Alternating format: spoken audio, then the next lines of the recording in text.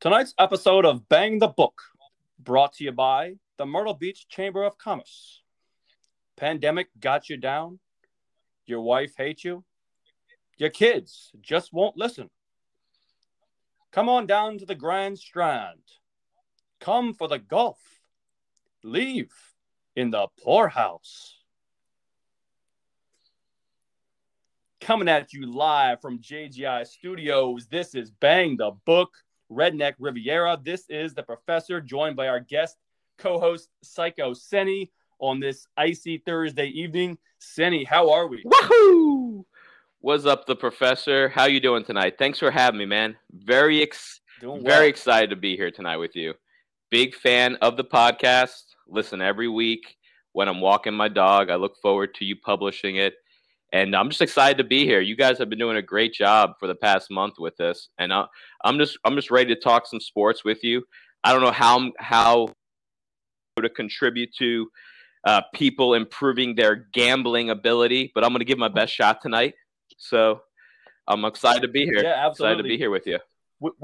We try to cover a somewhat wide variety of topics, betting being one of those, but we do appreciate your expertise. And, of course, your expertise being a baseball guy is Major League Baseball. So, speaking of spring training, pitchers and catchers reported yesterday or Tuesday, I believe. Back in my younger days, I used to make the pilgrimage every March to sunny Florida for some spring training baseball. We actually made a cocktail back in the year 2010 called a spring training. It was myself and Billy Tomlinson and young Alex Kasherba. And this cocktail that we made, it was comprised of orange vodka, preferably Burnett's, a little bit of cranberry juice, some orange Gatorade, and top it off with some Red Bull. Man, that sounds delicious, actually. So good, good. Pumped down so many of those. Yeah, definitely. I think I've tried a few of those over the years. I think down in the Europa Bat Cave, there was a few being served down there. Maybe there was actually occasions where I would bring in my own orange Gatorade to make those for the patrons. Billy Tomlinson's been drinking orange Gatorade since I was in 4th grade with him. It's freaking amazing. He loves it. It's the only thing that's kept him alive. That and here's a great story for you. Speaking of he loves orange stuff, so big orange soda fan. Beach week, I guess it was. I don't know. I went to a couple of beach weeks in high school, and then after high school, but I think it must have been our senior year beach week. All the guy drank all week was vodka. I guess it was orange flavored vodka mixed with orange soda. And because he didn't brush his teeth all week, all of his teeth were just orange by the end of the week from the orange soda. So it was pretty impressive. He likes his orange drinks, I guess. So loves it. So now Bill's actually living in Florida now, which is even more amazing and pretty fitting considering the life trajectory that he has taken. You need to get down there for some spring training, really, and stay with him. I need to. Yeah. I need to. Maybe. Well, we'll see. Yeah. We'll see. Now, look, Dodgers coming in with a historically high over-under, the highest since the 1999 Yankees. Over-under coming in at 104 and That's a half crazy for the Los Angeles Dodgers. That being said, Senny, are you going over or under 104 and a half for the Los Angeles Dodgers? I mean, I can't lie. I'm a big baseball guy, but I don't look at stats like this normally, like over-under wins and stuff like that. I'm assuming 104.5 is pretty high for a team to come into the season with that as the over-under. Absolutely. And I'm not a National League baseball guy, so, take what I say with a grain of salt on anything National League. First of all, it's a fucking awful league. Who wants to watch this shit? It's boring as hell. Why did they not adopt the DH after the and they used it during the COVID shortened season, So I'm not sure why they wouldn't have carried that over. I can't imagine people want I know they say it's part of the game. It's baseball, pitchers hit. No one wants to see a pitcher go up there and swing at 3 fastballs and have no chance of hitting, right? That said, I like teams like the Dodgers because they remind me of an American League team, that the way they're built. And, you make a good point that this is, the highest win total coming into the season, it's the highest win total projected since the 1999 Yankees. Right? What a great team that was. I'm leaning towards saying over. The only reason, I mean, there's so many games in baseball, obviously, and the Dodgers have kind of replenished themselves even this offseason. Who they just signed? Was it Trevor Bauer? I think they signed. Bauer, yes, they're pitching. Yeah, I would have loved to have him on the Yankees, obviously. And I know he was kind of like he was sending some, hidden messages out there on Twitter about being on the Yankees. The Yankees, as much as people want to say that they want to throw around money, they actually are a little tight nowadays, which is, shocking in a way. But I'm gonna say, I'm gonna go with under, only because I think the Padres are gonna cut into their win total a little bit. The Padres are stacked. You know what I mean? And they are, for sure. Yeah, and I think they're, and again, like, I only know so much about the National League, but the way, I think the Padres, they're going to be even better than last year. Obviously, they're a young team. They just handed out that ridiculous contract to Tatis. So I'm going to go under on this one because I think, 104.5 wins is a lot. Dodgers are coming off a World Series. Even though they got, a great pitching staff, they added Bauer. It's hard to have that same hunger coming off a World Series victory. So I'm going to go with the under. Under 104.5. I was just doing some basic math here. In order to go over, that would be 105 wins. They would need to play 648 That's baseball. That's good. Which is pretty amazing run over the course of the season to play. Most wins in a season is like, 109 or something like that? Or maybe... In the modern era, yeah, I don't know. I think it was the Mariners years ago, I think. But that sounds right. So the Yankees, your beloved New York Yankees, have a high number as well, the second highest number. They're coming in at 97 wins. Are you going over or under for the Yanks? And just to finish, just to put a kind of like pin in what we were just talking about, it was 116 victories in 2001 by the Seattle Mariners. That was, I want to say that was like Ichiro's rookie year, maybe. I mean, they were unbelievable that year, the Mariners. In 2001, so they had Randy Johnson. Maybe was Edgar still there? Maybe kind of finishing up his career. Maybe I know. Like I said, Ichiro won Rookie of the Year and MVP the same year. They were unbelievable. They were, pretty crazy. Insane. But to get to your question, 97. I'm a big Yankee fan, obviously, and this team is stacked as well. They're not as stacked as the Dodgers. And the one thing that separates the Yankees from the Dodgers is their pitching, right? I mean, the Yankees' offense is absurd. You look up and down the lineup. When the Yankees are healthy, there's no hole in the lineup. There's literally, I know I'm a homer, but you talked to me, a few years back when the Yankees didn't have this type of lineup. I would have told you they sucked, right? I'm very realistic about how good the Yankees can be. Their offense is great. If they're healthy, if Judge and Stanton and all these, Hicks and all these guys who get injured all the time stay healthy, they could probably win 97 games. The thing that's going to hold the Yankees back, besides the injuries, is the pitching, right? They've got Cole at the top of the order, which you can't get a better pitcher probably in the American League right now, right? I mean, they paid for him and they got him. But then they've got a lot of unknowns behind him. They signed Corey Kluber, who, I mean, if you're not a baseball fan, this guy was a stud only a few years back, but he's coming off some injuries. They've got Severino coming off, I think, Tommy John surgery. So, if he comes back, no more Masahiro Tanaka anymore. I'm a huge Masahiro fan, And I love that man, Masa. If you could see me now, I'm doing my Asian bow type thing. I'm gonna actually go under 97. I'm gonna say they're gonna win the division, but there's gonna be 3 teams that win 90 games in this division this year. I know, right? Or possibly. I mean, I don't want to put like a stamp on that by any means, but you're looking at the Yankees, obviously. You're looking at the Rays, who was the best team in the division last year. Now they're coming back down to earth a little bit because they lost some pitching, and I don't think they're going to be as good as they were last year. But then you've also got the Blue Jays, who have an insanely young, talented squad with Yes. Guerrero, with Bichette, with Biggio, and then they add George Springer from the hated Astros. Gotta hate that guy, but that guy's a gamer. That guy's a stud. So he's a ball player. He is a ball player. I see this ending up if the Yankees stay healthy, they win the division, followed by the Blue Jays, then the Rays. Now I know what you're thinking, Jeff. You're like, he hasn't said anything about the Orioles yet, right? And I intentionally am not saying anything about the Red Sox because they're going to be garbage this year. Yes. The Orioles, you know a lot more about them than me, but they were scrappy last year and they were fun to watch from time to time. I mean, they have a lot of young talent too. I mean, maybe you can enlighten the audience on that a little bit. So the Orioles last year, for several months of the season, were the most profitable team to bet on.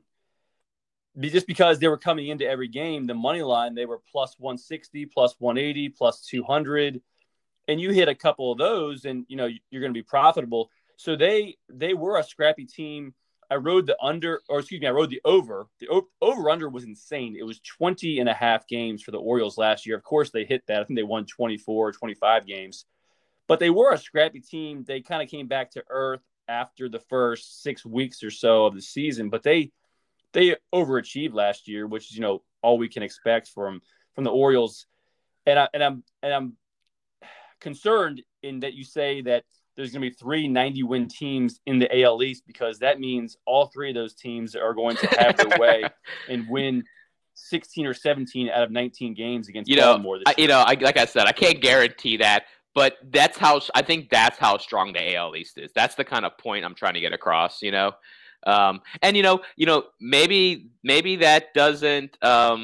maybe that doesn't come to fruition because the Orioles are going to be pretty good this year. Like, do you remember that we were texting during the COVID shortened season this past summer. I can't remember if they came into New York or if the Yankees visited Baltimore, but they were like 2 games behind the Yanks. You remember that? Like late into the season, and the Yankees swept them. And that kind of ended it all right there. But they were right there. So they're a young team. I think they have a lot to prove. So I expect good things. I expect them to finish above the Red Sox. I'll say that. Yeah. Wow, that would be a huge win for Baltimore this year if they can finish in 4th place. There you go. So we are 4 weeks away today from the start of the NCAA basketball tournament. A tournament, of course, that we did not get a chance to watch last year. A magical time, really, for all sports fans in general, and especially for basketball fans. Now, Senny, there's been some great March Madness moments. What is your favorite March Madness moment? This is probably an obvious one. And let me first give a shout out to, and I know you're happy about this as well. Last night, big win for the Rams against Richmond at home, obviously at the Siegel Center. Full disclosure, I actually rode the Richmond Spiders last night, so I was happy either way. But I had Richmond money line. It was plus 120 or something like that. Have you Have you been following them, like watching the games? Because have you been? I have. Yeah, I've been watching most of the games. I haven't really been that impressed. Outside of Highland, they don't seem to have a scorer. That's what I'm saying. Like, obviously Highland, Bones is getting all the press. He looks great out there. The guy's a sophomore. He's balling like a senior, it seems like at times. I don't love his sometimes he mopes a little bit on the court for me, but I do like his game. But they've been playing well, and I was really sick to my stomach earlier in the season. They had a game where they were winning by like double figures going into halftime. They scored like 14 points in the second half, and I was like, "Oh, this team's terrible." I was like, "This team's terrible." Brutal. But now they're in first place. They only have 4 losses. They beat Richmond last night, which Richmond's a good team. I know they've had a lot of COVID issues. They hadn't played since like late January, but that's no excuse. Everyone's having to deal with that this year. And I'm just happy that I'm actually kind of shocked that the college basketball season hasn't even made it this far, to be honest with you. Yeah, it's been a nice surprise, and the games have been great. It's some teams obviously have fans in the arenas and some don't, but that's kind of irrelevant at this point. Just having basketball has been great. So you ask, what's my favorite moment? I think that's an easy one. Most people that are listening to this right now know that I'm a big VCU Ram fan, just like yourself. We're Absolutely. coming up on the 10-year anniversary of the Final Four run, if you can believe that. I mean, what were you people doing 10 years ago? I was 28 years old. I mean, my whole life was ahead of me. I just started teaching. I mean, I was still living with Neil. It was just a different time. It was a different time.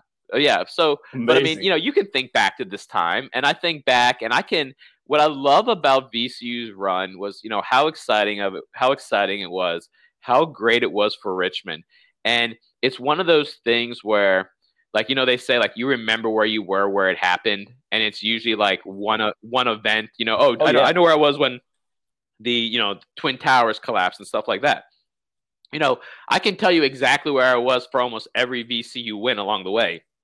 USC game, I went up to City Dogs with Neil and Tim. They used to have that. They might still City Dogs even open. I have no idea. No idea. Taking a beer and a shot. They used to have that special up there. $7, and it was like I'd get like Star Hill Northern Lights. Throwback. I don't even remember what I was drinking liquor wise. And then Georgetown game, so USC, of course, was the first four. No one gave VCU a chance.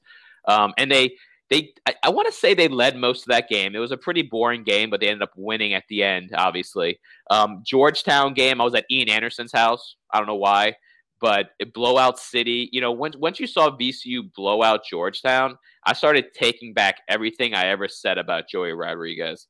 I mean, I used to hate that man, and then he was amazing during the run, and then Joey had one good month, and for dude, that, and that's legend. You can say that about Shaka too, and Shaka fans were calling for Shaka Smart to be fired that year. They wanted him fired after February. If you remember February, the famous story is he took the calendar from February and buried it because I think VCU lost like 3 or 4 games in February. No one thought they were going to make the tournament, and the rest is history, obviously.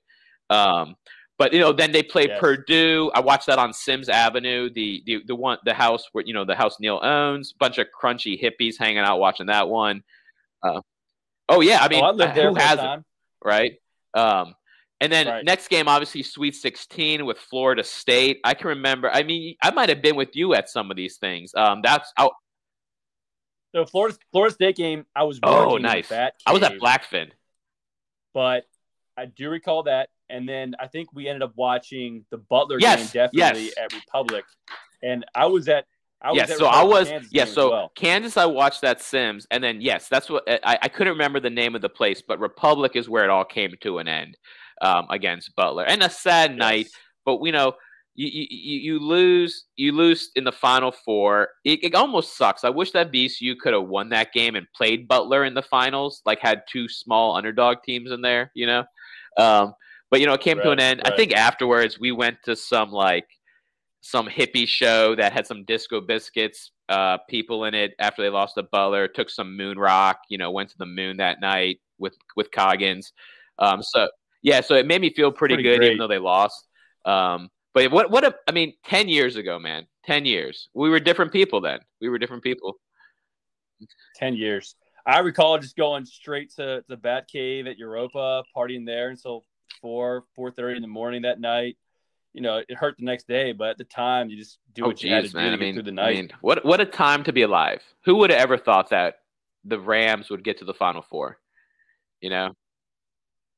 It'll never happen again. I still pick them to go all the way every year in my March bracket, but that's neither here or there. Hey, maybe this year. Maybe might one day. Sonny, maybe this year. But yeah, the VCU run was epic a decade ago. But for me, it's not really a single moment. It's not a single month. It's really a menagerie of moments melded into numerous settings over the years. So from my parents' sofa to bars in Panama City to watering holes along Broad Street, it's coming home from school on Thursday and Friday afternoon, just as the early games are ending. It's filling out the bracket you cut out of the newspaper. Yes. So the Super Bowl is a national event for 4 hours on the first Sunday in February.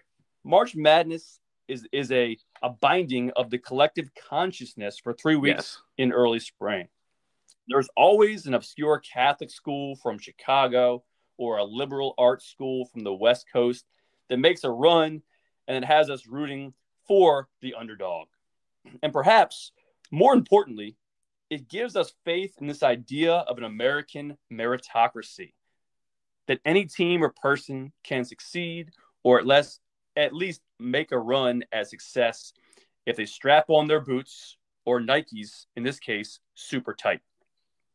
And this idea of American meritocracy has been dying in recent decades, if it ever was a statistical reality. But for several weeks every March, we cling to this romantic notion that the little guy can win. The works of American novelist Horatio Alger became wildly popular in the late 19th and early 20th centuries by constructing stories with this rags to riches theme as the underlying narrative. Indeed, it became part of the national ethos. However, as Americans, we don't read anymore. Almost a quarter of Americans haven't read a book in the last year. But in a way, March Madness has become the modern day Horatio Alger story, even if only for a few weeks. I don't know if we're going to get back on to college basketball again, but fuck Coach K, by the way. I hate that guy.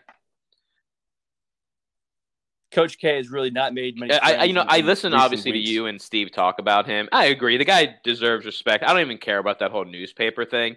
It's so obvious that he knew his team was going to suck this year, and he was trying to get out of fucking having a season. It's absurd. It's absurd. But yeah, and the fact that he's got guys quitting his team now does not look good on him either. That's not something. Yeah, guys protecting themselves halfway through the basketball season because they're going pro. I don't know. It's just it's very un-Duke. Very un-Duke. So, Senny, tell us more about this fan-controlled football league. I had no idea that it existed. But apparently going on now or going to be starting soon. Johnny Manziel's involved. I just wanted to bring this to y'all's attention, and I texted the professor earlier in the week asking if he had heard of the fan controlled football league, the FCF, baby. And as many as of you guys know, like I only watched about, what did it come to? About like 9 3/4 NFL games this year, and about like 4 total college football games this year. So I'm not a big football guy as much as I used to be, right? But I'm all in on this fan-controlled football league. It's pretty cool. And so the idea behind it, it's in the name. It's, it follows a long line of upstarts, as the XFL and whatever that league Steven was really into, the USFL or whatever. I don't. No, it was called it was not the USFL. The American Football League, I don't even know. Yeah, I think it was. Yeah, I think I actually got into it for a while too. My team was the Birmingham Steel, I think, or Birmingham Iron. I don't recall what their name was, but yeah, it's no longer, right? And in the grand scheme of things, none of these leagues, you never go into watching these leagues thinking they're going to last, right? And I don't think this fan controlled football league they're not really taking on the NFL by any means. And so basically what it is it's for this age of people, right? It's the fan control football league. They're bringing like Twitch, the streaming service, and they're bringing apps and technology, and they're making it more interesting for like people that don't want to sit down and watch a 3-hour football game on a Sunday, right? And so what it is there's 4 teams in the league, and I think there would be more teams actually, but COVID kind of set everything back. So what they're doing is, and I can't believe they're actually doing this. I can't imagine the money they're going to lose on all this when it goes bankrupt. But they're having like a bubble in Atlanta. There's 4 teams down there. Johnny Manziel's involved. All these leagues try to get at least one of these like former NFL players that are washed up to play. Kind of like to hype up their league. But what I like about it, and one reason I'll be to be honest with you, the reason I'm into it is because my favorite YouTube group, the podcast group, I guess you could call them, there's all these groups online that have like, they make their money by, YouTubing and streaming and podcasting, right? Well, my favorite group is called Kind of Funny. Right. And the way the league is set up is every team has like a 3 or 4 like famous owners. So the team I'm really into is owned by that group of that group of YouTubers that I enjoy, and like each team also has an NFL player. So like their team's called the Wild Aces, and Austin Eckler is one of the co-owners, right? There's another team called the Beast, and Marshawn Lynch is the main co-owner. Like he was on the stream the other night talking shit. Like he almost suited up and played. Richard Sherman's another co-owner, right? And during the games, you can go on your app, you call plays, like you vote on plays, and then they run those plays, which is really cool. Also, every week there's a draft. So like you can franchise 1 or 2 players, and then each week each team gets redrafted. So like last night was the draft. So I'm up on twitch.com watching the draft happen live. I'm watching the Kind of Funny stream. They're telling us who we should vote for because they're kind of trying to manipulate the draft a little bit, you know, by telling their fans, which is allowed, obviously. And so it's really fun. Right. You feel like you're a part of it. They even offer you like you can pay $150 to like legitimately become like part owner. I don't know if there's like any payout involved down the line or whatnot, you know. But I just thought, you know, is Johnny Manziel's involved. These guys are scoring touchdowns, and Wendy's sponsors them, and they run through the end zone and grab a burger and start eating the burger after they score a touchdown. You know, it's really fun. And I think is that the birthday boy talking? It's me, baby. It's me. Whoa! We are, ladies and gentlemen, we have Kanto the Greek blessing us with his presence live from the Redneck. We're doing great, man. Kanto, we are how are we? To the wind. Yeah, you don't sound great. You don't sound great. No, I'm fucking fantastic. I'm fantastic. What's the current heater count? Over a pack. I can tell you that right now. Jesus. We're feeling good. Had a couple cold ones. Played 9 holes through the rain today. What did you shoot today? Honestly, we stopped counting. It was bad. Rain was bad, man. It was treacherous. Y'all got some snow and some sleet, and we got a bunch of rain. And it was sloppy out there. But I feel really good about going in tomorrow. There's 20 guys out here. We're gonna play another 36 tomorrow, 36 on Saturday, and another 18 on Sunday. So we feel good. I feel good. It's pretty aggressive to play 36 holes in a day. I've never done it. I don't know that you guys will be able to do it in back-to-back days. How was it? More power. Hey, how was your flight? Good. The flight did not happen. Why? They canceled it the night before. I rode down to Richmond last night and then drove down this morning. I woke up at 3:30 a.m. this morning. Jesus. To make it down to Myrtle. Been drinking. I got a couple cold ones about 9 a.m. and a couple Coors Lights. I've been drinking ever since. Burning heater. It's a good morning beer. It went down smooth. It's like apple juice, you know. It just tastes good. You put it down, and I'm feeling good. But what you boys been talking about? It sounds like Sandy's been dropping some knowledge, FCF. you know. So, Kanto, what was that league, that football league that played in the spring a couple of years ago that you were really into? The FFL. FFL. That don't sound right. So terrible. They went belly up. Dude, give me a second. I'll figure out what it is. No, COVID fucked them out. No one cared. No. No, they didn't. This was a couple of years ago. They didn't make any money. They had no revenue. No. You were the only fan. Was JGI taking bets on that league?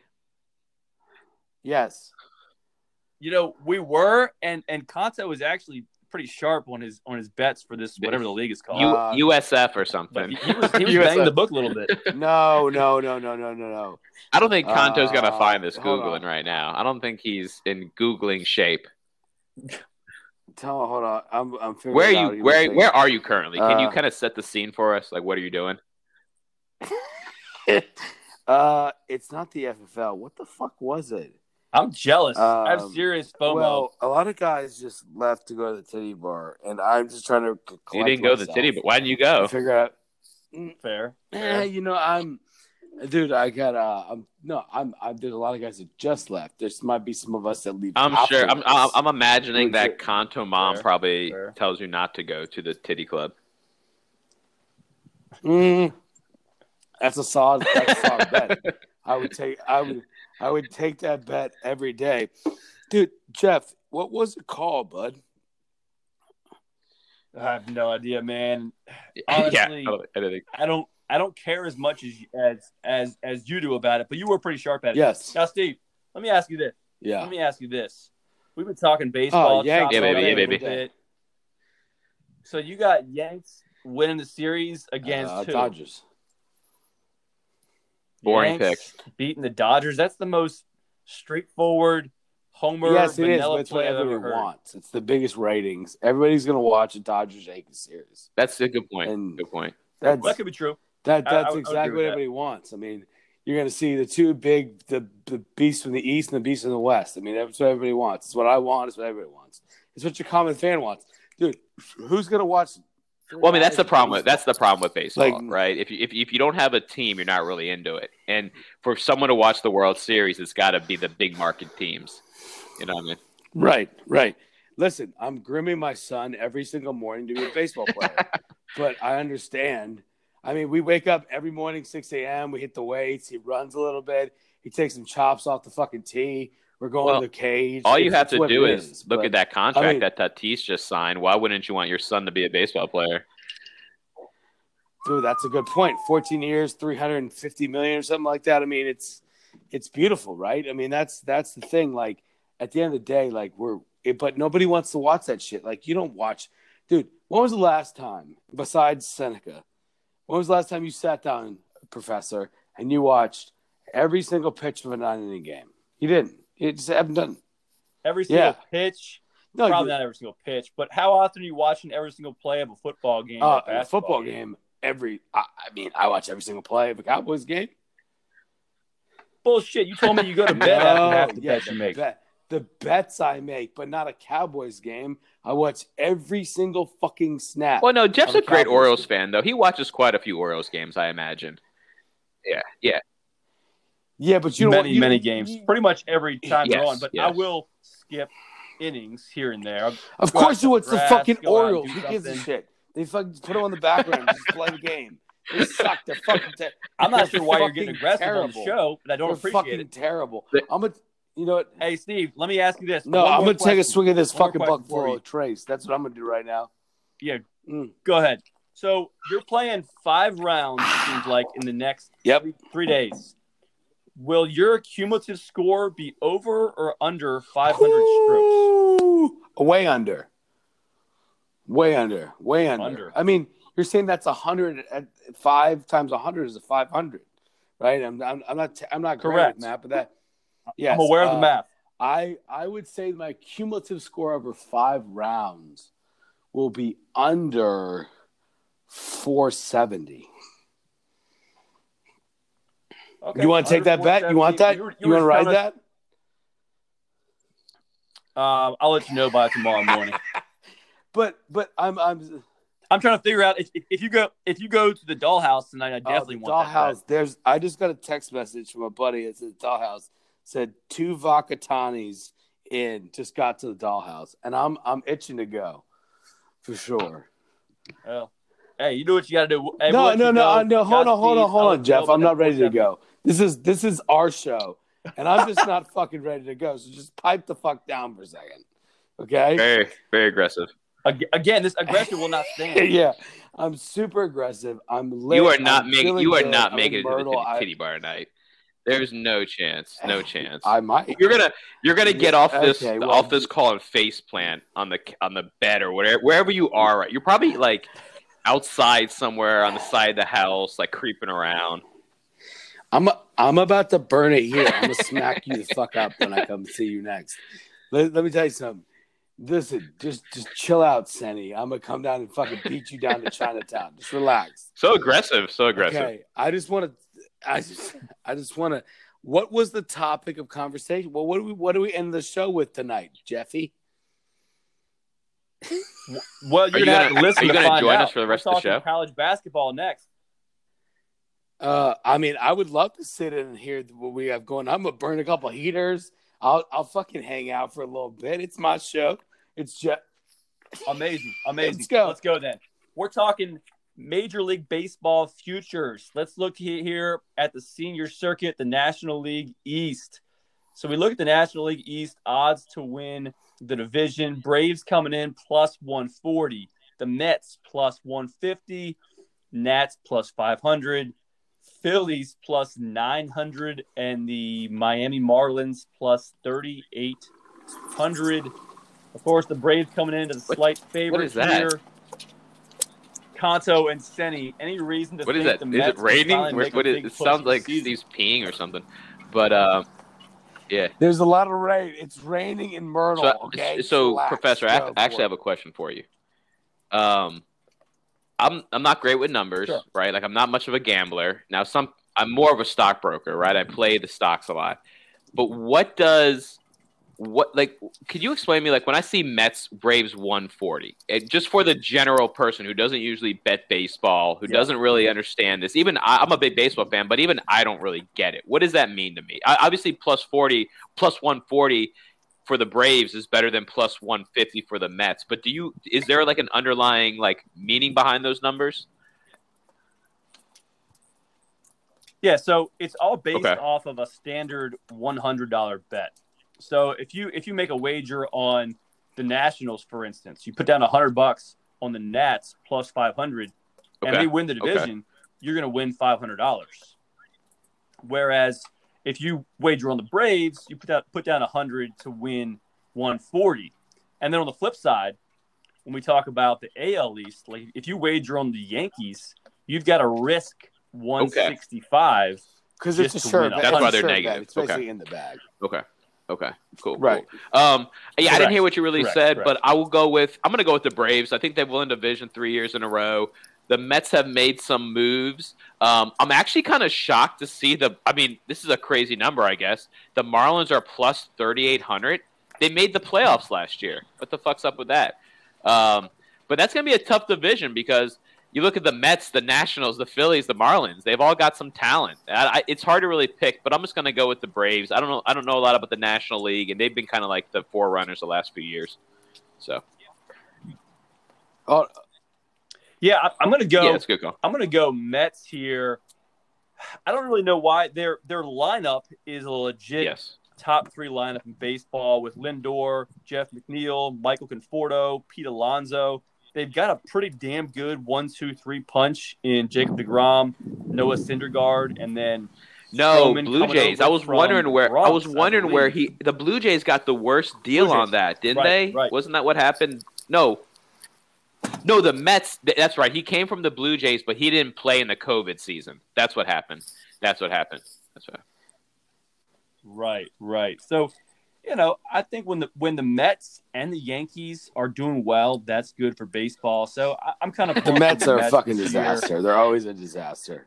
Are you fucking so fucking kidding me? If you're telling me the fucking Miami's plus 3,800, I'm gonna lay seriously, dude. On that I'm looking at that number. Day. That's crazy. JGI, take my bet right fucking now. I'm telling you that Miami, if my brothers tell me they made the fucking playoffs last year, I trust this guy. Well, I'll give you one thing to think. Okay, yes, 60-game season, and it was an expanded playoffs as well. Okay, but they still made it. But yeah, they made it. It's they got to be halfway decent, right, to make it. So you're getting a lot of money on that. There's a lot of. I want to say they made it to the second round. I mean, Jeff, they might have made it to the second round, actually. Right? You would agree. You would agree as a fucking gambler that plus 3,800 on the fucking Miami. You'd fucking that's good money. Yeah. So Seneca, yes, they beat the Cubs to move on to the next round, and yeah, why not take a swing at them plus 3,800? I would rather put money moving on to the AL East. I would rather put money on the Marlins plus 3,800. How are they plus 7,500? Hey, Baltimore. First of all, Baltimore had a good young squad last year. That's what I said. They were surprising. Yeah. So you should you should not sleep on those guys in this year. Like They're hungry. They're young. They're They were hungry. talented. They actually they did pretty well. Like Baltimore's gonna play this year, man. I'm telling you, it's gonna be closer than you think. Who do you think wins the AL East, Steve? The fucking Yanks, of course. I mean, I got a fucking life-size Aaron Judge fucking fathead in my son's like room. Like we're Yankees all the way. Yeah. I mean, they're gonna win that shit. But but the matter of the fact is that doesn't stop fucking Baltimore from being potentially be able to. They played really well last year, man. Did anybody think? Yeah, but they're not winning winning the division though this year. They're not winning the division. Is this? We're talking about division odds right now. Correct. Yanks gonna win. Where's Boston in that whole thing?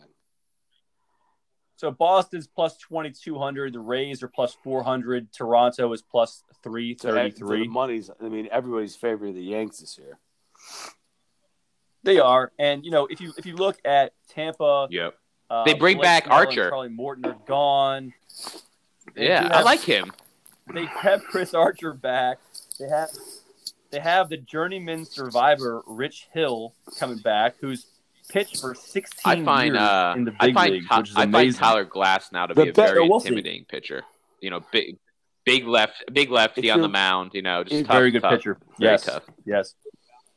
If you're looking for value in the Yankees right now, your value is probably in them winning the AL pennant.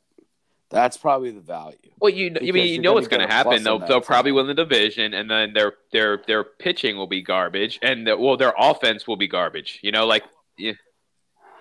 Well, that's what I'm saying. The value's in the fucking AL pennant. Yeah, it's not to win the division. They're going to win the division. You know that. So the money's on. Put money on them to win the division, and then put the same amount of money on them to win the pennant. Because that's where you're going to make your scratch. I know. If you fucking put it on the professor, I will say this, Steve, before you got on here, I've been down on the Red Sox early in the podcast, but I will say this. They're plus 2,200, right? They are still the Red Sox. And I was doing a little research beforehand. They bringing back fucking Alex Cora after the guy got suspended a year. Something doesn't sit right with me. Like, I don't like the way it's setting up. I feel a redemption story from Alex Cora. And everyone's down on the Red Sox right now, including me. Don't be shocked, though, if somehow they overachieve this year. Don't be shocked by that, I will say. Did you take? That 2,200. I mean, baseball. I mean, 2,200. If you put $100 on that, I mean, that's not bad. I mean, I'm just saying, like, don't be surprised if they do better than people think. Is what I'm saying. Steve. To answer your question, the Yankees are plus 250 to win the that's AL your money. pennant. That's where you're gonna. I think that it's the Yankees' year, man. I mean, they've been building into this. All right, they've been building the team. I think the offense is there. The pitching has gotten better. I mean, if you take them to win the division, I have a question. And you put money in them to win the pennant, and that's you guys obviously bet way more than me. Yes, I would imagine betting baseball is difficult because the best team doesn't always win. You know what I mean? Like, yeah, but that's why you take futures because you bet series, not necessarily. I mean, you bet specific games. I mean, the professor can have his opinion, but when I bet baseball, I bet the pitcher. That's what I bet. Well, you do. You bet the pitcher, but one rule of thumb that I've kind of gone by in baseball is never play a favorite. Play the dog, play a plus 140, a plus 160, a plus 200. That way, if you hit that one, you're ahead of the game. You might lose 2 other bets, but still be around even. Whereas if you're playing, if Garrett Cole's pitching for the Yankees and they're playing Kansas City, the Yanks are minus 320. There's really no value in playing Garrett Cole. That's true. He goes 7, the bullpen blows it, and they lose 3-2, and you're out. And let's be honest with myself. Jeff doesn't like the way I bet baseball. I actually bet the run differential, so I'll take a 1.5 because every line is a 1.5 typically. So, and Jeff doesn't. Yes. I'm like, they actually they have lines for baseball. Like that. Yeah. So, okay, either take a money line or the run line. The run line is always that's amazing. Always 1.5. So either minus 1.5. That's why I said it when I text you and you're like, "Why are you texting me?" I'm like, are the Yankees going to win by 2 Mhm. tonight? Like I ask you that question, that's because I'm betting the fucking run, the run fucking differential. Yeah, like that's makes sense, right? And I trust what you're going to say. And a lot of times you're right. I mean, I've done well in baseball because you've led me in the right direction. But I mean, the Yanks, I like the Yanks. I mean, they're set up to be good this year. I mean, if they Yes. fail, it's because Yes. they have injuries. That's the only reason why they fail. Yes. You know what I mean? Yes. Well, a and little you can't- inside scoop you for can't you. predict injuries. The train, I guess it's not inside scoop since it was on the internet, but the trainer said for the Yankees that Stanton and Judge have changed their offseason program and they're lifting less. So they're not going to, they're. Ooh, dude, that's a hot take at JGI Studios, Jeff. I mean, we did see, though, Hot Stanton take, came in man. swole Hot last take. year. He looked amazing, Stanton did.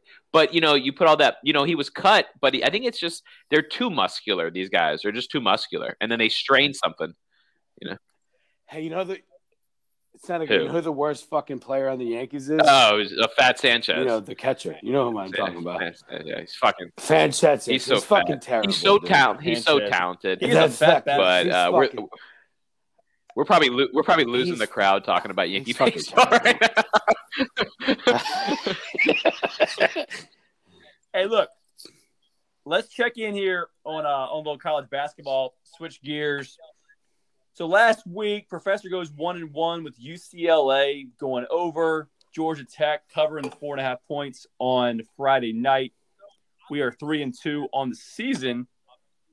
So I'm getting kind of tired of playing these obscure Pac-12 Thursday night games. So what we're going to do this week is we're going to talk about Saturday and Sunday's marquee games. So let's see here. On Saturday afternoon, 2 o'clock, you've got Texas Tech at Kansas. 2 o'clock game. Both teams coming in averaging around 74.5 points per game, shooting 44% from the field. It looks to me that Texas Tech has really climaxed too soon. And Kansas has been playing a lot better, winning 4 out of 5. So I'm going to create a line here. I'm going to open the line at Texas Tech minus 2.5. So what that means is that if when the line comes out tomorrow night and you're seeing Texas Tech minus 4 or 4.5, you're going to want to hop on Kansas. You see Texas Tech minus 1 or pick 'em. No, can hop I on the say Red one Raiders thing there. about that? All right, so that's I don't know number anything one. about Texas Tech Who or you got there, Kansas, Steve? but when I saw Sure. Texas Go Tech, ahead. it made me think of Texas University or University of Texas with Shaka Smart coaches. Have you seen this? Have you seen this man with Yes. hair? He has Shaka hair. is. It's fucking something. I mean, I never would have. That's If you're listening out there, please Google Shaka Smart with hair. It's something else. I'll tell you what I think about Shaka. They're good He's a this year, I fucking think. bum. They're good this year. Fuck that guy. Fuck Yeah. him. He did. They're a top 10 team in the nation. Congratulations, and Duke is 9-8, 9-6. man. Based on this, Who the fuck cares about this year, dude? Let me tell you something. 9-8. Shaka is a fucking has-been. Never was. He had one good season at VCU, and he fucking rallied everybody to give him more money than he fucking left. The dude is a fucking chump. He deserves what he gets. And fuck Texas, man. Fuck him. That's all I'm saying. All right, good talk. Good talk. Saturday night, you got UVA at Duke, 15-4 at 9-8. UVA got trounced in Tallahassee on Monday night, losing by 21 points against Florida State. But prior to that game, UVA had held both North Carolina and Georgia Tech under 50 points. dude. Duke has been Love it. on a Terrible. skid. They got Jalen Johnson opting out. Duke is Duke. Reruns. They're on TV more than Reruns. even the Beaver. You got Duke is Duke. reruns. Duke is Take Duke. fucking Duke. Duke is Duke. That's a little leprechaun. Duke That's is a little Duke. Petey Gillen. Petey Gillen. Hey, you guys remember that? Petey Gillen. Yeah, exactly. So look, Duke can't guard the Benford Lady Lions. Tony Bennett wrote the book on defense. I'm putting. Yeah, the I mean, line this is a here route. at This is a route right UVA here. This minus is the 6. morale is down we're in Duke. I mean, it's an embarrassment. Krzyzewski should be fired.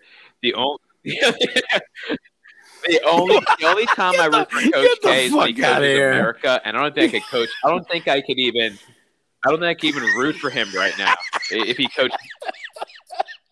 Yeah, now I would. It's an embarrassment. Root for Canada when Coach K is coaching USA. The guy's senile. He's making up reasons that he wants to cancel the season because his team sucks. God, it's unbelievable. Unbelievable. A big game on Sunday afternoon, which I'm not gonna be able to watch because I'm going snowboarding for the first time in my life. I haven't been skiing since 1997. I might die. Where are you going? Where are you snowshoe? Where are you going? That's not good. Yeah, I don't even know where we're going. But good luck. I guess Mass Nut and Snowshoe. I don't know. Hey, Duke's having one bad season for sure, but you can't fire Coach K over that. It's so bad.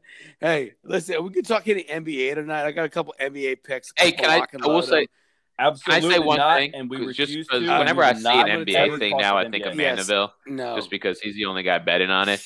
But tonight's a big game. Kyrie Irving and the Nets versus LeBron and the Lakers. I don't. Yeah, and I'm gonna give you the Kanto lock. I'm gonna chitty bang that game. Lakers -3. You should bang the shit out of it. It's the Lakers are gonna win that game. Yeah, put that on the fucking board, dude. Lakers -3. Yeah, put that on the fucking board, dude, and take the Heat +1. I want you guys to understand that I'm gonna dabble in a little NBA. I've been so hot right now, and you haven't heard a lot of picks from me. Can you add something to your little chitty bang lock thing? I think I think you should have like a separate one that's like you got your chitty bang lock, and then you got your sucky love me long time lock, or something like that. You like that? Like I'm trying to think of branding options for you. I like that. You know, like yeah. Like, are you my PR guy? Sucky love me long time. You know, that can be your new lock of the week. Yeah, there you go. I like that one even better. Maybe that'll be like a new baseball lock. Look, listen. When the season starts, I'm talking pitchers and catchers and spring training. Senny is a fucking lock on baseball. Dude. His voice to me is just so between the professor and Senny. Well, you guys were made for fucking sports radio. I'm just a fly on the wall listening and adding. I was talking to the professor before we started today, and I was asking him, you know, how has the views been going, or how the play count been going? I got to think once baseball season hits, though, it's going way down because no, once the NFL ended, you guys, it kind of sucks for y'all. But. It's a niche market exactly. we're focused on the hardcore degenerates. But Jeff, Professor, hear me out for a second. You are amazing, and Senny, he adds a lot of value.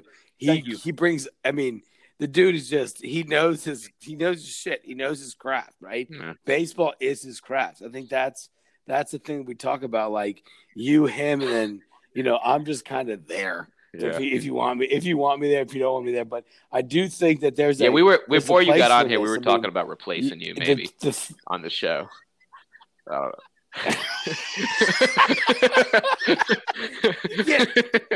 You cannot replace Kanto the Greek. Listen. Look, Neil came on. He was fucking terrible. Phil was a goddamn disaster. And Travis didn't do very good either. The only person that's ever made a fucking lick on this thing is fucking Carter. And I'm just saying. He's great. He's great. It's so good. He's so fucking fantastic. And I think this might be the only show. Oh, where that was going to be how I signed off, man. You ruined it. So damn it.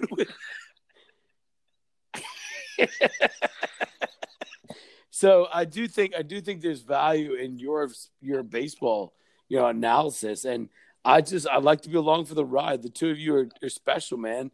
You are. It's good stuff, man. I feel good about it. Yeah, we've got some good guests lined up for baseball season. Some guys that I've got on the back burner that are knowledgeable about specific American League teams. So stay tuned. Stay tuned for that. But in regards to basketball, Michigan Wolverines at Ohio State Buckeyes. This is a football rivalry. However, both teams are ranked in the top 5 right now. Michigan played their first game in over a month last Sunday afternoon against Wisconsin. Rolled the shit out of them in the second half. They are currently beating Rutgers right now as we speak, 41-30 in the second half. Ohio State is trying to cover my 5-point spread at Penn State, up by 7 with 2 minutes to go in that game. This game's at Ohio State. I'm going to go ahead and make it Ohio State minus 2.5. So, if the line comes out on Saturday evening and it's Ohio State minus 4, go ahead and take the Wolverines. If it's Ohio State minus 1.5, go ahead and take the Buckeyes. This game in Big Ten basketball, we're looking at like a final score of 40-36, I think. Big Joe Carmichael loves the Big Ten. Loves those big old Big Ten screens out there. Listen to this. The Ohio State-Penn State game, it's currently 82-76. Holy shit. That's like left. 3 games right there. Like I'm scoring. That's crazy. That's crazy. Balling, man. I'm telling you. Yes. Hey, Seneca. I feel like this is like you going back to your sports reporting days of what was the digital sports sport reported on? What was it? Floundering. It was floundering. Digital sports. You cover. Yeah, I'm only where I'm at today because of that. Because I lost my job there. Thank God. It worked out. It did work out. So it worked out well. It worked out well for everybody. So Jeff, I hear a whole lot of fucking college basketball sports going on. Are we gonna? Did we talk futures in the NFL or about draft picks or anything like that? You got to save that material, man. Next week, it's on the docket. Okay, I'm good. I'm fucking lit right now. I'm gonna be honest with you. I'm just doing. All right, so let's look here. Last segment, we've got home court advantage in college basketball in this pandemic season. So typically speaking, I've got some data here from economics professor David Yee of Xavier University. And based upon his empirical studies, college basketball home court is generally worth 4 points. Okay. The reasons for that is the crowd, travel distance, and site familiarity. Those are the most significant factors in looking at that 4-point line. Okay. So, of course, we know that some arenas are 20% full. Some arenas have no fans. So it's kind of hard for us in this pandemic season to get a good understanding of, the measure of home court advantage. And we do know that as of January 22nd, home teams are winning just 57% of their games. Usually it's upwards low 60s, mid 60s. So that we do know that the home field advantage has dissipated to an extent. What we don't know is exactly how much. So that being said, when we're looking at, making wagers for a gambler, for a competitor, as Michael Jordan likes to call himself, it's imperative that we know what arenas are allowing fans and the capacity, because if you can get 20%, that's what I was going to ask you, Professor. Like, college kids, are there guys out there who? I mean, these guys are doing it for a living. Do we got spreadsheets out there that are listing all Division I schools? How much percentage of people are coming to the games? I mean, are we getting that? Are people out there getting that? Like, minuscule on their bets? Is that you think that's going on right now?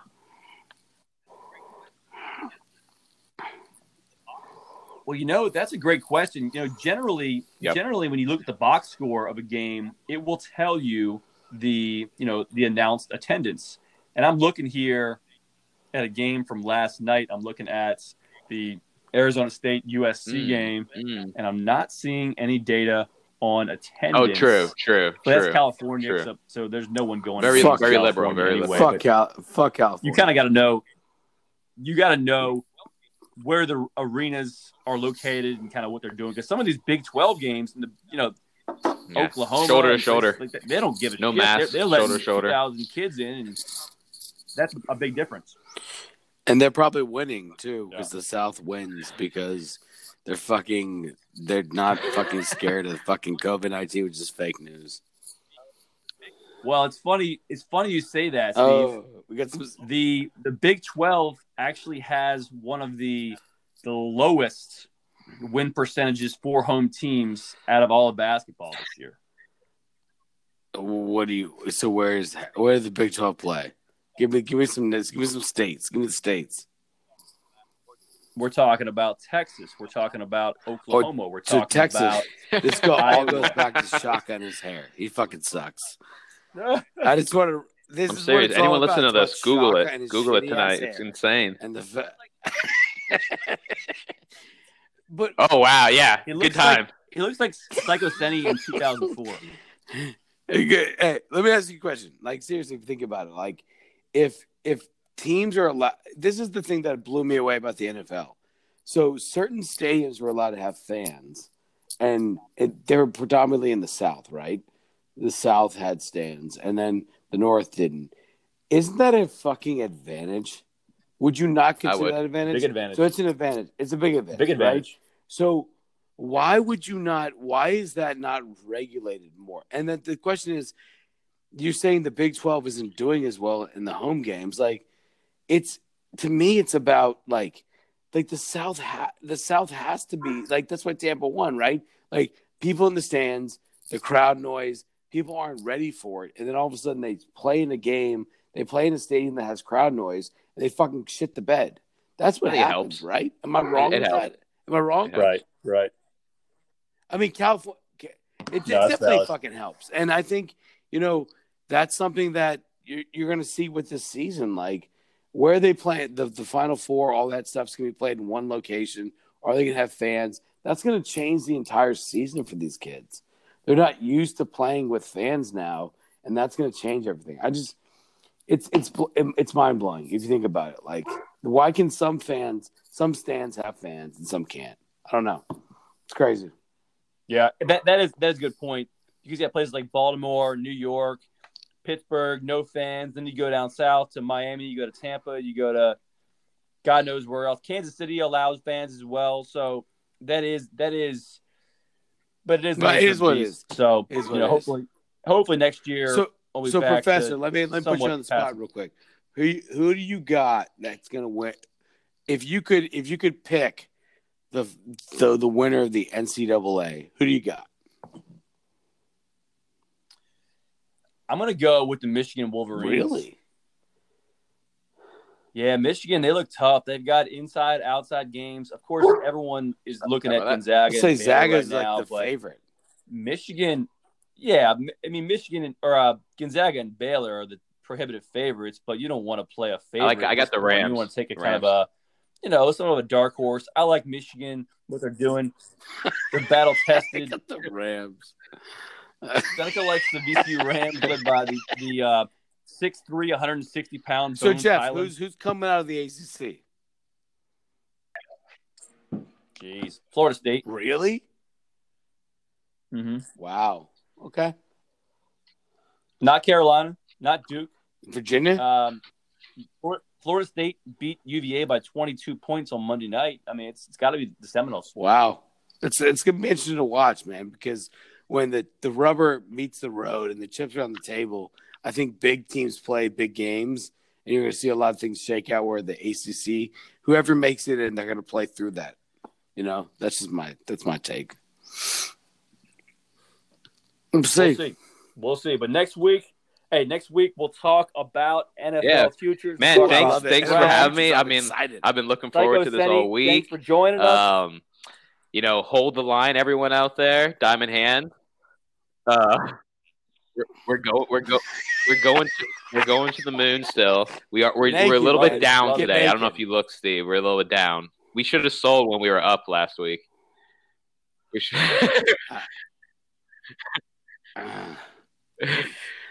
Relax, paper hands, We'll relax. right. Yeah, I mean, it's all about diamond hands. Appreciate that. Senny, happy birthday, man. Yeah. 38. It's been a good week. I mean, me and Jeff were talking about we have 2 4-day weekends in a row. Slammed her on my birthday, so that's been nice. You teachers are just, you live the life. It's amazing. It's amazing. Wahoo! Till next week. Coming at you live from JGI Studios South. This is Bang the Book.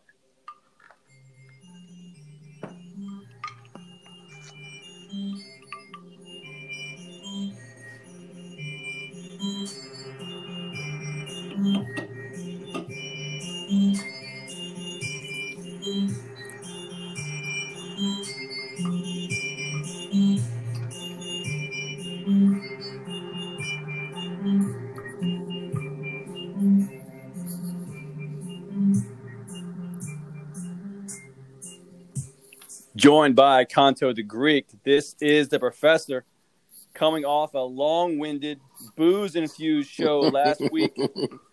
We promise to do better moving forward. Kanto, are we recovered from Myrtle Beach? Yeah, Jeff. I have recovered. I am back. Taking it easy tonight, having a couple of Guinnesses, and just relaxing into the show. I want to apologize to the fans, the listeners. Obviously not my best performance. Myrtle Beach will grab a hold of you, as many of us will know. The Redneck Riviera took one down that night, so I apologize. It happens. Let me ask you this. Did you break 100 in each round? No, I didn't, but I did break 100 the day after that show. Okay. So I must have loosened up. Where do we come in at the did you guys play 5 rounds? No, we got the first day we played at it's called Traditions or Legends. It was 32 degrees and raining, so they cut off. We already played 18. We were putting through some puddles, but it was awful. It was really nice on Saturday and Sunday, so we got to play all the rounds then. But we have this little tournament on Sunday. I was the returning champion, and I didn't hold the crown at the end, so didn't play as well as I'd like. But I got the itch to play now, so I'm hoping for a little bit warmer weather in Maryland so I can get back out there. Yeah, I wouldn't hold your breath in Maryland, man. It's probably going to be April before you guys get out there. Yeah, it's supposed to be warm next week, man. We'll see. I mean, 50 degrees is short weather for me, so I'm fine as long as it's 50. No, I feel you. Now, last week, the big deal in the news was that Fernando Tatis of the San Diego Padres signing the $340 million deal. Is anybody worth that kind of money in any kind of work? I mean, I would, yeah, I guess. I mean, you're worth what somebody's willing to pay. But do you know? Did you know the deal with this thing, or that he took this big league advance? Did you hear about this? No. So he signed when he was a minor league player a thing called a big league advance. So they basically gave him $500,000, somewhere around there. The figures aren't like 100%, but somewhere between $350,000 and $500,000 when he was a minor league player, and they get 10% of his big league contract. Oh shit! So this company invested $500,000 in Fernando Tatis, and they end up with what, $34 million? So, what company is this? This is a company they do. It's called Big League Advance. It's unbelievable. They did it with 77 players, I guess, last year. They invested close to, I was reading an article about it, and he signed one because he needed the money. He was in the minor leagues, needed the money, didn't have enough, and they basically bet on the player. And so if he does not make it to the big leagues and does not make the big money, he doesn't pay it back. It's pretty insane. So yeah, well, and what is $34 million on $340? Not much, but I mean, if you really break that down, though, Jeff, over 14 years, that's about $25 million a year. We've seen bigger contracts. I mean, A-Rod got bigger contracts. You know what I mean? When you talk about $30 million a year and things like that. So I don't know. It's the number's really big, but when you spread it over the years, I don't know how big it is. And the long story short of it, Bobby Bonilla is still going to make more money 15 years from now than he is. Well, no, the A-Rod deal was 10 years for $250, I thought. I thought at one point in the contract he was making 29 to 30 million. It could have been backloaded or front loaded. So maybe it averaged about the same. But I mean, look, I think I was looking at some of his numbers before we jumped on. I mean, he's got good numbers the last 2 years, but I mean, come on, dude, that's a lot of money for 14 years, and everything in the major leagues is guaranteed. You know what I mean? Straight cash, homie. Straight cash, homie. So I mean, he goes down with some kind of injury, something happens, you're out. So that's wild, dude. It's wild. It's wild, but I just think it's crazy about that big league advance. I've never heard of something like that, and that company just cashed in huge. You know what I mean? Yep. So cool. Let's shift gears here to the National Football League. Talk a little bit about the draft. Of course, we know that Trevor Lawrence from Clemson is going to go number 1. There's been a lot of talk about the draft stock of Alabama quarterback Mac Jones. What's your take on Mac Jones, whether or not he's got a legit chance in the National Football League? So if you caught the news too, Devontae Smith came out and said that he's better than Tua. So, I mean, he caught both of them, right? He caught balls from both those guys. But Tua really hasn't played well in the NFL, and there's a chance that he doesn't even, pan out in the next 2 to 3 years. I don't know, man. Tom Brady was a six round pick. I think Mac Jones has the potential to be a very good quarterback in the NFL, just like a lot of these early draft round picks that they talk about. But I mean, we'll have to see it play out. But I do trust players that have played with people, and if they gave a lot of respect for Tua, right, and then you have somebody like Smith, who's a Heisman Trophy winner, saying, "I'd rather Mac Jones throw me the ball," you've got to take that as a serious thing. So he could have a very successful career. It could definitely happen. I would hedge on the fact that he will play games in the NFL, and if he gets into the right system with the right team, he could have a successful career for sure. Well, that's the thing. If he gets into the right system, these Alabama players have pretty much had things handed to them on a silver platter their entire lives. He's throwing to a Heisman Trophy winner. He's got a legit running game, great defense, Hall of Fame coach. Alabama players never have to deal with adversity. They do get drafted by, I think Carolina was looking at drafting Mac Jones. He's going in there. He's having to play Tom Brady twice a year, having to play, against New Orleans Saints, whatever they're going to be, twice a year. He's going to face some adversity, and guys that haven't faced adversity, generally speaking, it's going to take them a while to get through that. Yeah, but, I mean, this guy, right? So think about the last 20 years of Bama, 15 years. Like, you don't hear a lot about Alabama quarterbacks in general. You've heard more about them over the last 4 to 5 years, right? So maybe they're starting to produce quarterbacks out of that system that can play in the NFL. I mean, what is it? Jalen Smith up in Philadelphia looks like he did okay. It hurts. Jalen Hurts did okay for a couple games up in Philly. Like, yeah, I hear what you're saying. But Tommy's got a couple more years left, so you never know. You never know, man. I'd like to see him do it. I think he isn't an Alabama original, is he? He wasn't. Did he go to Bama straight out the gate? I'm not sure he did. That I don't know. I don't know. Okay. So, at least 2-3 times a week, I'm getting these requests from people on Instagram, these so-called sharps that want to sell me picks, want to give me whale bets, want to give me, easy plays to get me to financial success very easily. Now, this seems like part of a much larger issue of everyone thinking they're sharp, whether it be in gambling, whether it be in working out, whether it be in life advice, financial advice. Kanto, how have we come to a place where everybody with a social media account is giving us advice on how to live our lives?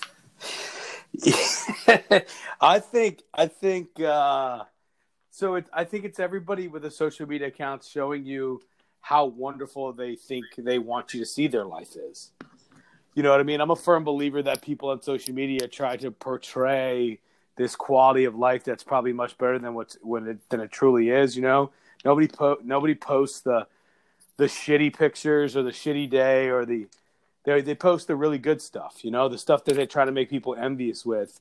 It's the whole comparison thing. They want you to compare your life to their life, and for you to say, "Oh God, their life is so much better. I want that," right? And comparison is the thief of joy.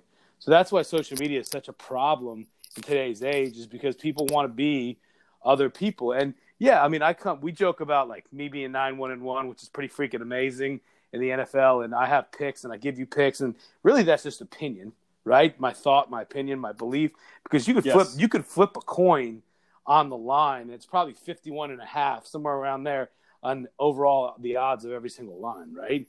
So people are just giving you their opinion and their beliefs. And that's what social media is under a magnified scope. Is it's like people giving you, they're giving you what they want you to see. But what is it really that you're seeing is nothing but, fake news, honestly. It's just, the best they have to offer. So I don't know if I'm really if I answered your question fully, but I mean, social media to me just feels like it's a place people go to try to show how much better their life is than somebody else is. You know what I mean? But I do think now with the working out stuff, I do think that some people post that stuff to keep themselves honest. You know what I mean? They try to keep themselves that's the way of them kind of keeping themselves on track. But I don't know, man. What do you think, Professor? What's your thoughts on the whole thing? Well, first and foremost, I will say that we're pretty clear and straightforward that we are not in any way a financial service. We're not trying to give any advice regarding what to do with your discretionary income.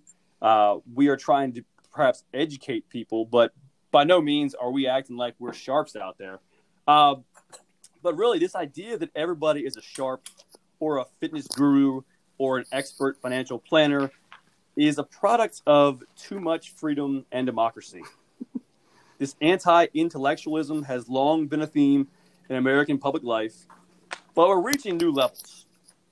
We've run so far from authority that now we embrace this personal freedom, libertarian mindset where anybody doing anything has a platform. We have ape-tards giving us advice on stocks, Instagram influencers with zero training telling us how to work out, and 23-year-old interns at Northwestern Mutual giving us financial advice. We have run so far from the truth with a capital T that we are now too busy creating our own personal truths with a little t. It has become fashionable to be hypercritical of authority figures in sports, in governments, and the media. We'd like to think that we know more. We like to think that we are smarter. Unfortunately, the paradox of ignorant people is they don't realize their own ignorance. Experts who have spent careers in an industry understand their own limited knowledge and stick to what they know.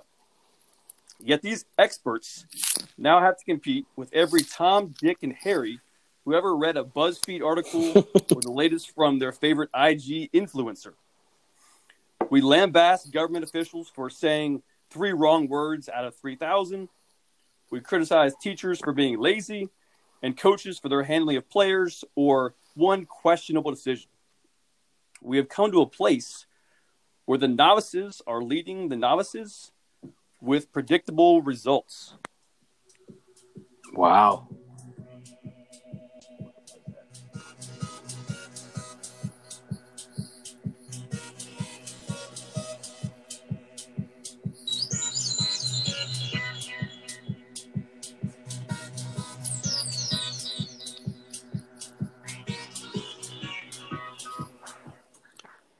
Now, Kanto, let's talk a little bit about NFL futures. I know you were really jonesing to get after it last week when we talked. I don't remember at all. For 65 minutes from the Redneck Riviera. But you're pretty adamant about wanting to talk a little bit of Super Bowl 56 futures. Looking here, Kansas City coming in as the favorite at plus 500. Your favorite Tom Brady-led Buccaneers at plus 600. Green Bay plus 1,200. Any value in what you see thus far? I'm looking at it with you right now. I don't think, I would love to see Tommy win again, but he's not going to. I just don't believe he will. Back-to-back is so hard. I do think there's value in the Ravens at plus 2,000. I mean, they're still a really good football team, and at plus 2,000, you've got some good money there. Kansas City being a favorite, I'm not surprised, but we talked about that ad nauseum, I think, 2 weeks ago about how we think that could be. They're starting to slide a little bit. Call me a little bit of a homer here, but when you get the boys at plus 3,000, I'll probably throw some scratch on that. And then the outside chance team that's really, to me, kind of far down there that you just think that you might be able to make a run is something like the Las Vegas Raiders. A plus 50. I don't know. I just like Chucky. I think at some point he's going to make a run.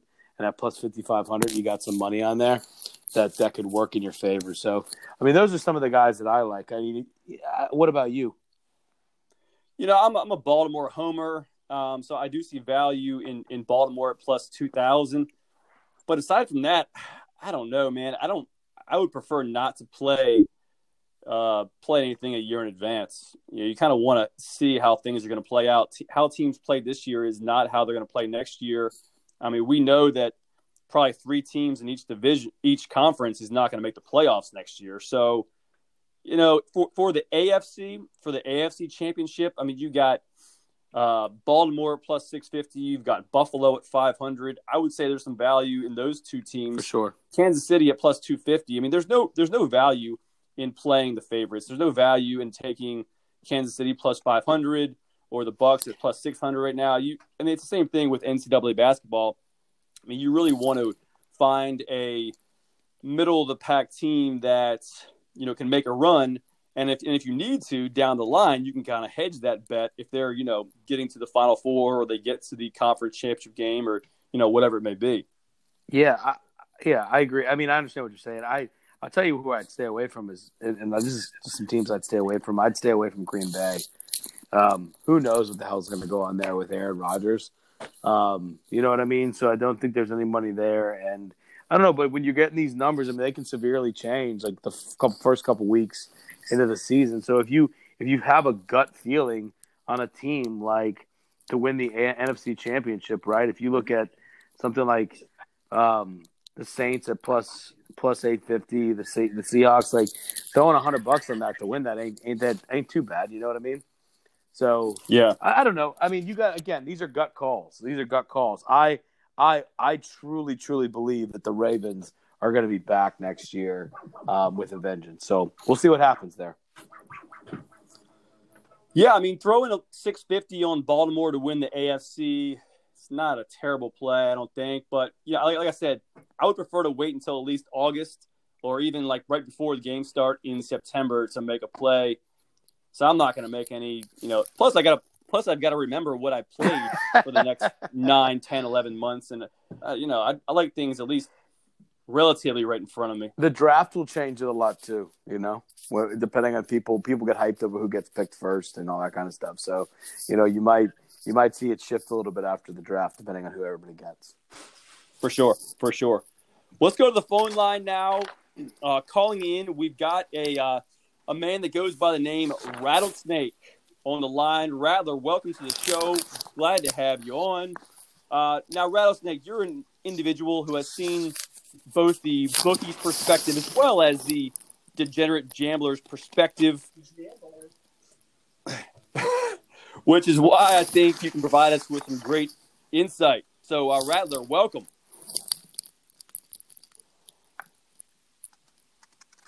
Rattler, are you with us? Technical difficulties.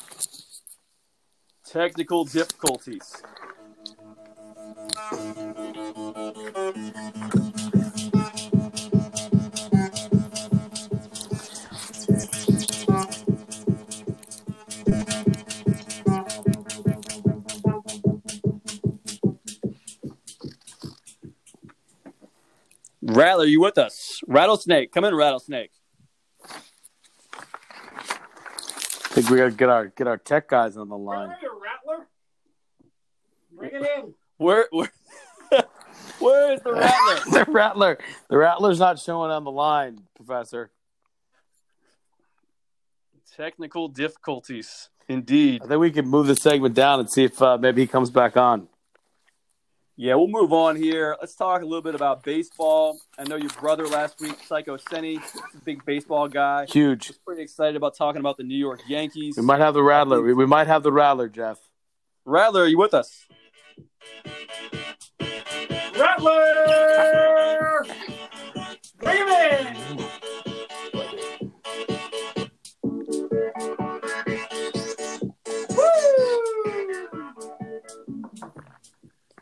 Rattler, are you with us? The microphone is not working for the Rattler. God damn it, Rattler. God damn it, Rattler. He's currently dealing somebody from under the deck. That's pretty good. Hey, let's look here at the National League Central. We're going to talk about it because nobody else will. No one gives a shit about the Chicago Cubs or the Pittsburgh Pirates. But, hey, that's what we do. So let's take a look here at the National League Central. If I can even find it here, man. So the Cardinals are the favorite coming in at even money. I don't know. Do you know anything about the National League Central other than the fact that your brother-in-law used to play for the Cardinals AA team? Well, he did finish in AAA team, so we'll give him a little bit of credit there. I don't. I do know that historically speaking, it's the Cubs and Cardinals. Towards the end, the Brewers try to get their name in the hat every once in a while. Where's the line on the Brewers? The Brew Crew coming in at plus 400. So who's second in the National League Central? The Cincinnati Reds are plus 130. Really? Okay. I mean, Do you like the Reds? I mean, I like the Cardinals, man. I'll take the even money on the favorite. I don't know shit about the NFC and NL Central, dude. Better do your homework. other than the fact that, you know, from St. Louis's perspective, they're one of the best baseball cities in America, next to Cincinnati, and that's the true fact about the NL Central is great baseball cities. They really are. For you sure. know, have you ever been to St. Louis? I have not. All right, real quick. You got 2 seconds? Is the Rattler on, or I got 2 seconds? Rattler's gone, man. No telling where he is. I want to give you a story about St. Louis real quick. So I'm traveling to Springfield, Missouri to see my brother-in-law pitch for the AA team. And we stop off in St. Louis. We're in a 15-passenger Mercedes Sprinter van, right? So we're having lunch. We go, oh, shit, let's go up the Arch. So it's me, my wife, my 2 kids. At the time, Mitch wasn't around. And we head up the Arch. We go up this little thing all the way up the Arch. He's Rattler there? I'm back. Tell the story, and then we'll bring Rattler in. 15-person band. You got 1 minute. Okay, we get up to the Arch. If you've never been up the Arch, it's pretty high, pretty scary. I basically step out of this little eggshell thing and faint into my father-in-law's arms. And he has to drag me down the stairs, put me back in the elevator, and bring me down to the bottom of the Arch. Once we get to the bottom of the Arch and I regain consciousness, I have myself a cold Bud Light. We walked to the car to find out that our car was broken into and our computers were stolen. So St. Louis is a very I don't know if you know this, but it's not the safest place in America. Welcome to St. Louis. Bud to Lights St. Louis. and burglaries. Yeah. I should work for the St. Louis Chamber of Commerce. That's pretty good. But that's my story. I fainted on the Arch and had to get dragged down by my father-in-law. So I love it. All right, Rattler, welcome to the show. Glad to have you on. You are an individual who has seen a lot of things in your days as a gambler. First and foremost, what avenues, if any, are you pursuing these days in the gambling realm? None, actually. I sworn them off. That's disappointing. I know. So essentially, I led people in their direction, and I realized that a lot of people need to start betting on underdogs as opposed to favorites. Yeah, yeah. I've seen it for the latter half of the past decade, where people just upload on favorites and they get crushed and they dig themselves a hole. So they need to actually take the points as opposed to give the points. Yeah, that's one of the things that we're going to talk about a little bit later in the show. Is that the public loves the favorites, and the public is always getting, just crushed by the dogs covering the number. And, Vegas knows that people want to bet the favorites, so they're going to inflate the lines to the favorites. So that's, 100% understandable. I would agree with you there. That's what they do. Yeah, I feel you. So no gambling, no cards, no betting with the New York Metropolitans, nothing? Gambling with cards, that's a different aspect of actually gambling, because you can actually control how much you win and lose. As far as sports gambling goes, you have to be very cautious of what you're going to get yourself into, because you can dig yourself into, and then owe people money. A couple of $1,000. Shut up, Liz. You can dig yourself into a big hole and you can't get out of it. And a lot of people misconstrue betting parlays, doing reverses, all the random bets, and they will they'll just beat you up. So you gotta pretty much take 3 swings and be done. Is what I would say. I feel you. Yeah. Now, in your time in the gambling world, what is the wildest shit you've ever seen? Whether it be cards, holding bets, making bets, riding the 2015 New York Mets, you name it. What is it? 18 parlay that fucking cost $6,000 to us. You were holding that? Yeah, we held that. Now, is this back in the HGI days? Yeah, that was H&G Investments. Might have been the end of H&G HGI Investments. Yeah, that's exactly what it was. That was the end. So was it college basketball? Yeah. The dude won like 10 games in a row. Jesus Christ. He banged the fucking book. He banged the book. He took every cent. Did the book pay out is the question. We paid.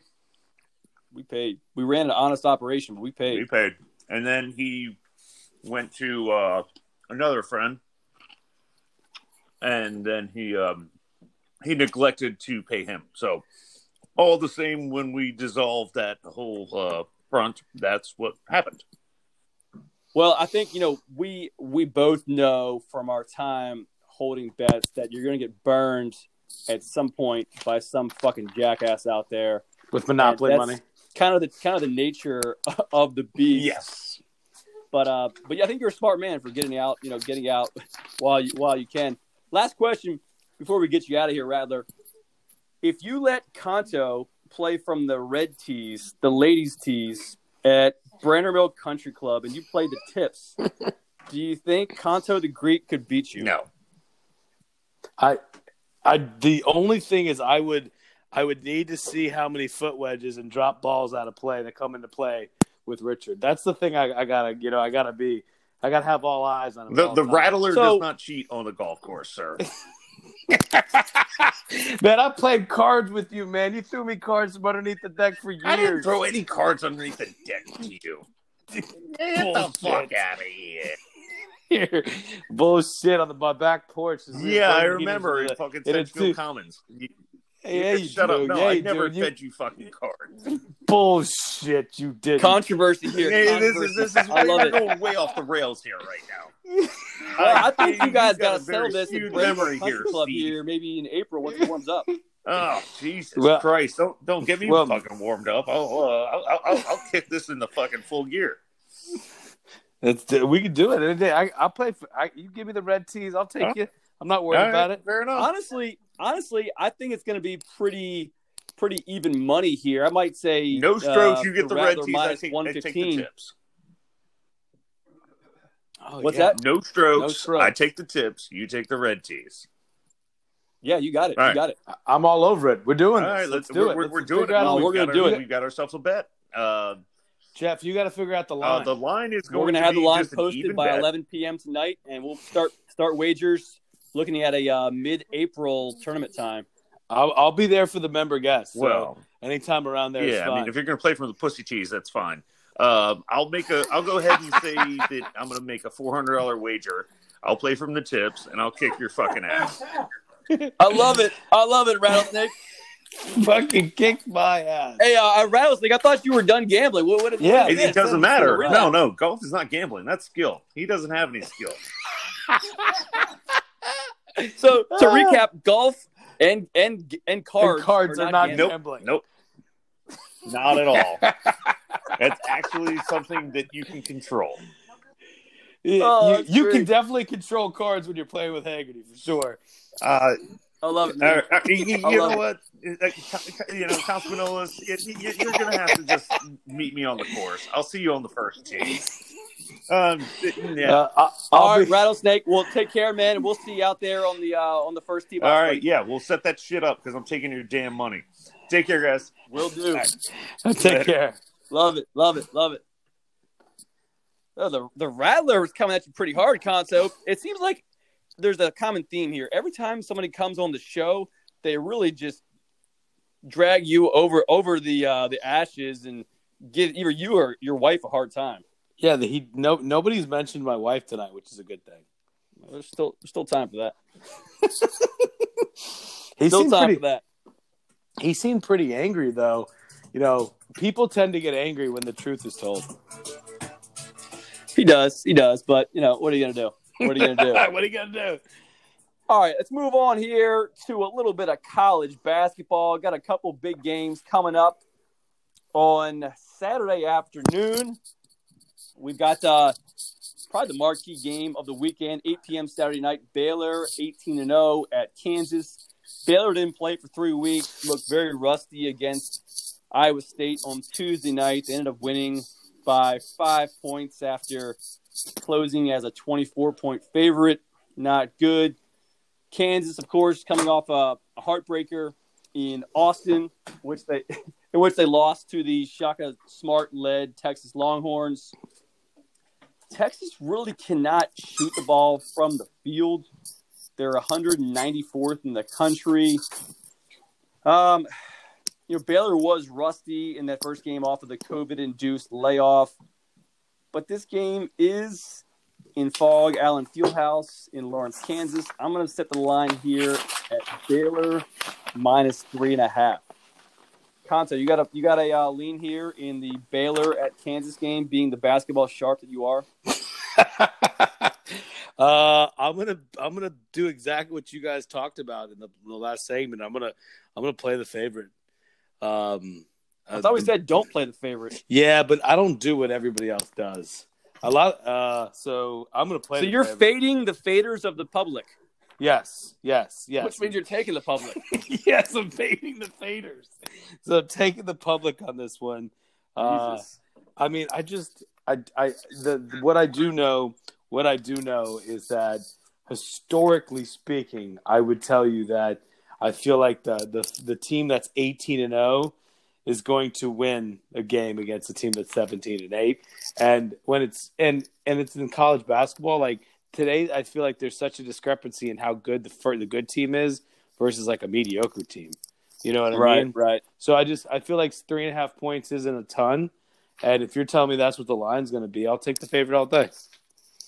Yeah, it's crazy. Gonzaga, the number one team in the country. Of course, Baylor's number 2. Gonzaga was a 31-point favorite tonight against, God damn it, who are they playing? Santa Clara, I want to say. Fuck Santa Clara. But fucking Gonzaga doesn't really play many people either, though, you know?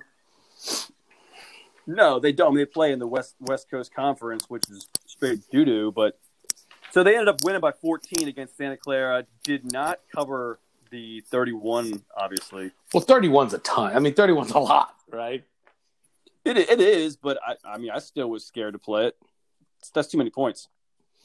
That's a lot of points. That's a lot of points, man. You're sitting people at 30 points. When you're up 30 points, people are being sad. You know? When you're up 30 points, you're bringing in your third-string point guard, Conte the Greek, to run the offense. No, Psycho Senny's coming in on the JV Clover Hill basketball team up 30 points.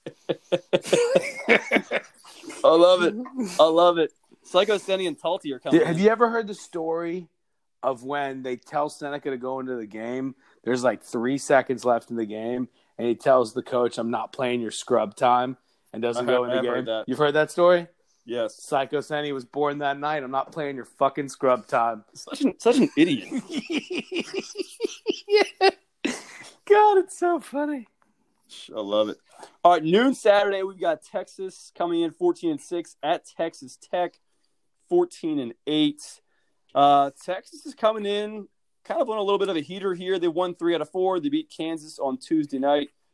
Texas Tech losing at Oklahoma State on Monday night.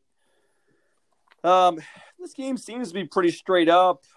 As we talked about last week, well, you don't recall last week, but as the rest of us talked about last week, home court advantage historically is worth 4 points, probably a little less this year. But these games in Texas, they don't give a fuck in Texas. They'll pack 2,500 college students in there and let them roll. So I think I'm going to set the line here at Texas Tech -3. Do you have a lean here? Are you going with Shaka Smart? Are you going with the Red Raiders? I don't know. I don't know if we talked about this last week, but I have a thing for Shaka. I do not like Shaka. Shaka is just not impressive to me. Hasn't been impressive to me as Texas. He made the run in VCU. We all loved him, and then he played that role for more money. And then eventually they got tired and old, and we let him go. And he hasn't done shit in Texas. So forget Shaka. Ride Texas Tech -3. I'll actually put a chitty chitty bang bang lock on that if that's the line, because I think Shaka's that much of a pussy that he can't win big games. Yeah, I'll tell you who's an absolute unit for Texas Tech. He's a transfer from Georgetown, is Mac McClung. Dude is killing it. And, I'd probably lay a little bit of scratch here on Texas Tech, depending upon what the line is. I think it's going to be around 2.5 or 3. They're going to be favored. But some good games coming up on Saturday, as well as a couple good Big Ten games on Sunday. All right, let's move on here to a little bit of the Professor's Corner, talking about to fade or not to fade.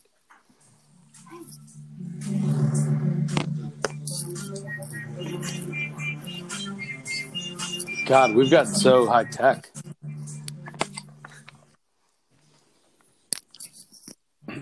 All right, so this segment of the show, we like to give the public a little bit of a strategy. I know you're not really into strategy. You're more into the Bel Air Lights and drinking middle shelf bourbon out of a decanter. But some of us do like to crunch some numbers and see if we can find any value. So like we were talking about earlier in the show, fading the public is a well-known gambling strategy, but there's a number of layers to unpack here. So it's the sharps are the ones moving gambling lines, not the amateur, $25 or $30 a game gambler. So even in situations where you have, 80% of the tickets coming in on, let's say it's Duke -5.5, there could be some sharp money that comes in on North Carolina State +5.5, and that bumps the line down to 4.5. So looking solely at the percentage of the tickets is not really going to tell you what the public is or isn't doing. I think it's better here to look at the sharps and what the sharps are doing. So, if you see 80% of the money is on Duke, and then you hop on the Wolfpack once the line moves to 4.5, then you're getting a bad number. And if there's anything, I can't tell you anything I hate more than getting a bad number. If you get a team, especially when let's say in this case, you get the Wolfpack at 4.5 instead of 5.5, and they lose by 5. Right. And I don't know the numbers regarding how often that line movement comes into play, but I just do not like getting a bad number, So one of the things that I can say that has been profitable for some gamblers I followed and myself as well is if we follow the line movement, and I know you like to do this as well, Kanto, where you'll play a game, a Sunday game on Tuesday afternoon because you're getting a little extra juice, so you're getting an extra half point. So following these lines from, especially in football, when the lines come out on Monday or Tuesday, following the lines over time, if you can get it from 3 to 4.5, that's where your value is going to be. It kind of takes out our peanut brains from the equation and allows the numbers to speak for themselves. So long story short, leave your peanut brain out of the equation. Fade the public, take the extra value, regardless of how your heart or what Conto the Greek tells you how to play. Can I say one thing here real quick? Please. I do think when the line opens up, it's probably the most purest line you'll see. So, and I don't know, if I'll use a football, for instance, like if the line opens up at 2.5 and it goes to 4.5, like I'm thinking the game's going to finish around 2.5 or 3, because that's what Vegas thought initially before the money came into play.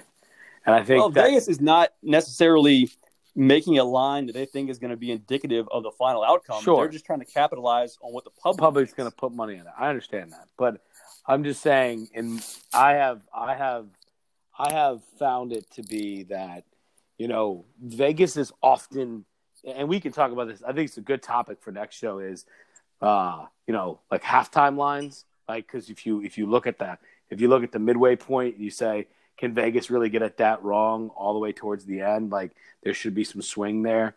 But I understand what you're saying. I like to follow the lines. I like lines that move, and if they move a lot, I like to bet it back to the original number.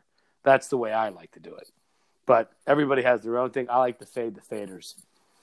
Fade the faders. I love it. Hey, but we'll talk more about that next week. We'll get into a little bit more of the nitty gritty of the lines. We've got a guy coming on next week that's going to tell us a little bit about the American League Central pennant race in baseball. Oh, I love it. So until next week, so long, friends. See you later.